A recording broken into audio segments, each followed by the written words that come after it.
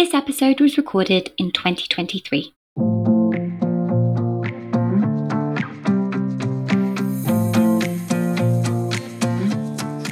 Welcome to Returnity, where Letty reflects.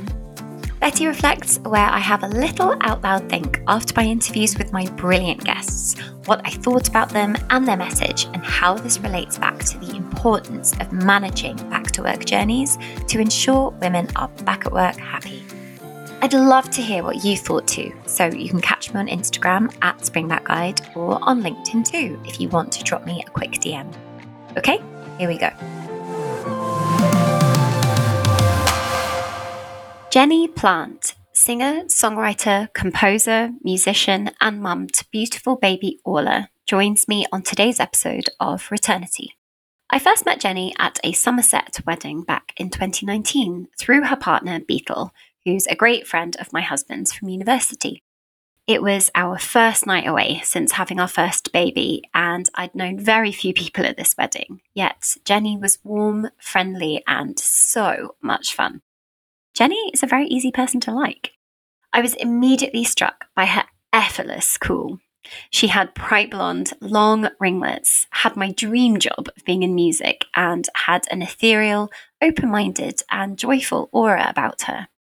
It was a truly epic night. So when I found out a couple of years later that they were pregnant, I was so pleased to hear it. I'd been following her on social media through the pregnancy and enjoying the updates. So when I then discovered that Jenny had been diagnosed with cancer just 3 weeks away from giving birth, I was horrified. Disbelief, shock, and that sense of the unfair that we all feel when a young, healthy person says that they have the C word. What followed was a roller coaster of a year, adjusting to new mum life whilst also going through intensive chemotherapy, radiotherapy, and surgeries for an aggressive and treatment-resistant cancer. Thank goodness Jenny caught it early, and while still needing to be careful, especially for the next 2 years after her treatment, she is all right. If you're in your 30s, like me, you'll know what I'm going to say, which is that we are at that slightly weird age, the age where a small minority of people that we know who are our age too are getting cancer. And we are dealing with epidemic levels of cancer in our own parents' generation. Life feels more and more fragile, and when we have our own children, its precariousness never feels more present. Jenny's passion for music in her career and her life is clear. The fact that she sang for the Little Mermaid film bang smack in the middle of all of this truly says it all. She never stopped writing or creating, and for those lucky enough to have a career as a true passion, maternity leave seemed to be neither here nor there for Jenny.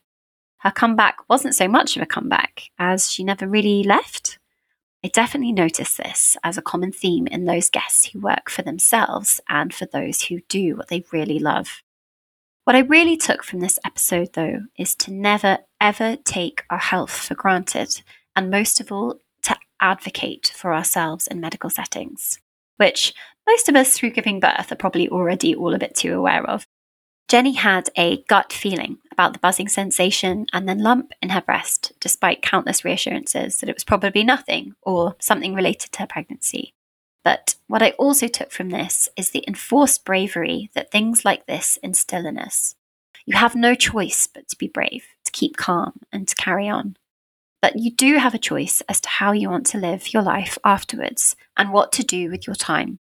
Jenny and her friend Victoria Hall-Hume, diagnosed with bowel cancer just 6 months apart from each other, organised the Big Sing together with the very famous conductor Gareth Malone.